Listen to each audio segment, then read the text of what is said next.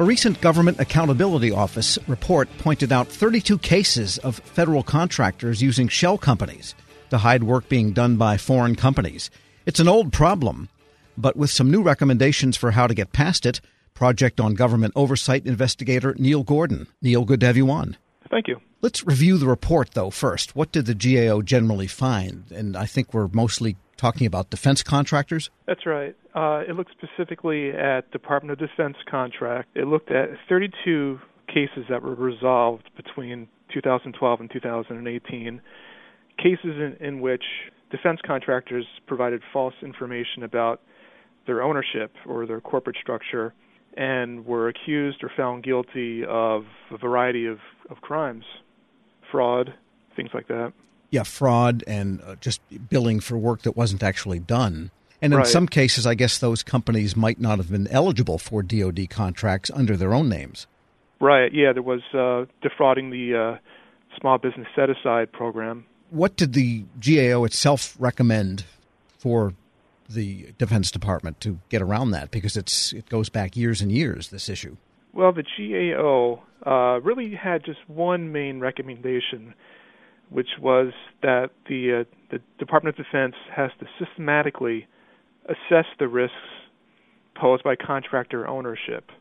In other words, to do like a department-wide review of the problem, to get a better grasp of it, understand its implications.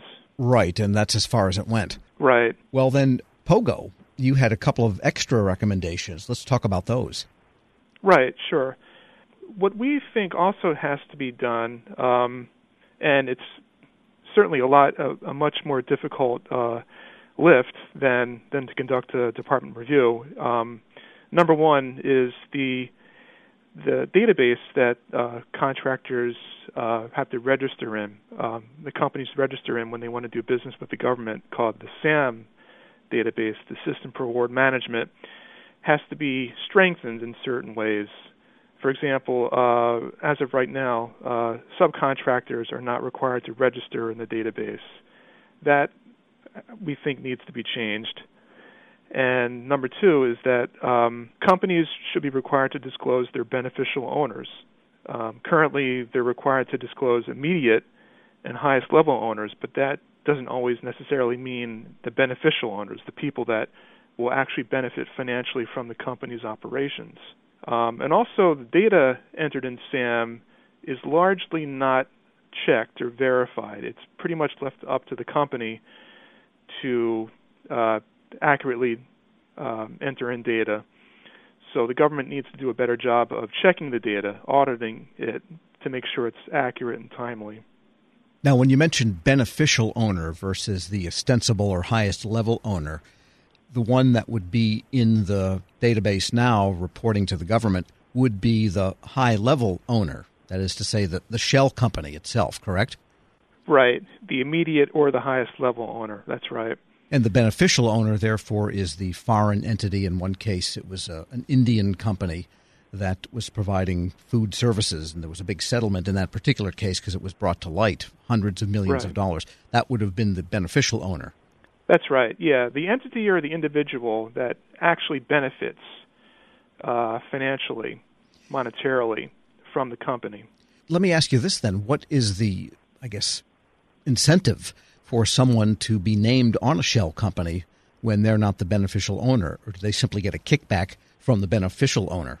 Well, shell companies, can be used for any number of different purposes, legitimate purposes. You know, in the corporate world, it's done for a variety of reasons. Most notably, companies will use shell companies to offshore their operations to take advantage of lower tax jurisdictions, for example. So, there are legitimate reasons for using a shell company, but it's also very easy to misuse a shell company to commit crime. We're speaking with Neil Gordon, investigator with the Project on Government Oversight. So a shell company itself is not necessarily illegal in terms of federal contracting, as long as there's disclosure and the foreign entities do the work they're supposed to do and bill properly. Right. Mm-hmm. Well, in the case of a foreign owner, many times the contract requires the job be done by a domestic U.S. company. which is very important in defense contracting because, we're dealing with very sensitive, highly sensitive military matters, information in the facilities. So it's very important that the company that's performing the contract is an American located company. It sounds like there would be no purpose to bidding with a shell company for federal contracts unless you had a ill motivation in the first place. Right, yeah, that seems to be the case because the actual owner of the company doesn't qualify for some reason, either because they're not a domestic U.S.-based entity or because they've been suspended or debarred, or because they're not a true small business, such as one that's owned by a service-disabled veteran or a woman or a minority. And you mentioned that it would be a heavy lift for agencies to be able to verify data put into the system for award management. How do you verify what someone reports, that this company is legit and the people who have listed themselves are in fact the beneficial owners and the rest of it? Right. Well, currently, I don't believe there is any sort of a centralized data source to do this. I know that the SEC, for example, will collect ownership information for publicly traded companies. But other than that, there's really no single source that government officials can use to verify. States, for example, in which companies register require very little information. Right. Is there also the requirement that companies signing up sign a signature declaring that they are who they say they are, so at least you have the basis for a lawsuit on the basis of fraudulent reporting in the first place? Oh, that's right. Sure. Yeah. I mean, companies can theoretically be punished for providing false information to the government, but, they have to be caught, obviously.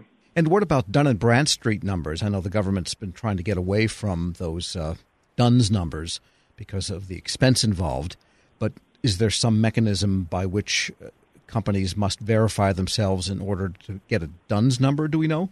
I'm not completely sure about that, but I don't believe that there's any sort of requirement that they have to verify their ultimate owner, their beneficial owner in that respect either. So generally then the best way is to maybe go make a site visit just to see if there's really somebody there. Probably, yeah. I guess that would probably be the most assured way. Neil Gordon is an investigator with the Project on Government Oversight. Thanks so much for joining me. Sure. Thank you for having me. We'll post this interview together with a link to his report at federalnewsnetwork.com/Federal Drive. Subscribe to the Federal Drive at Apple Podcasts or Podcast One.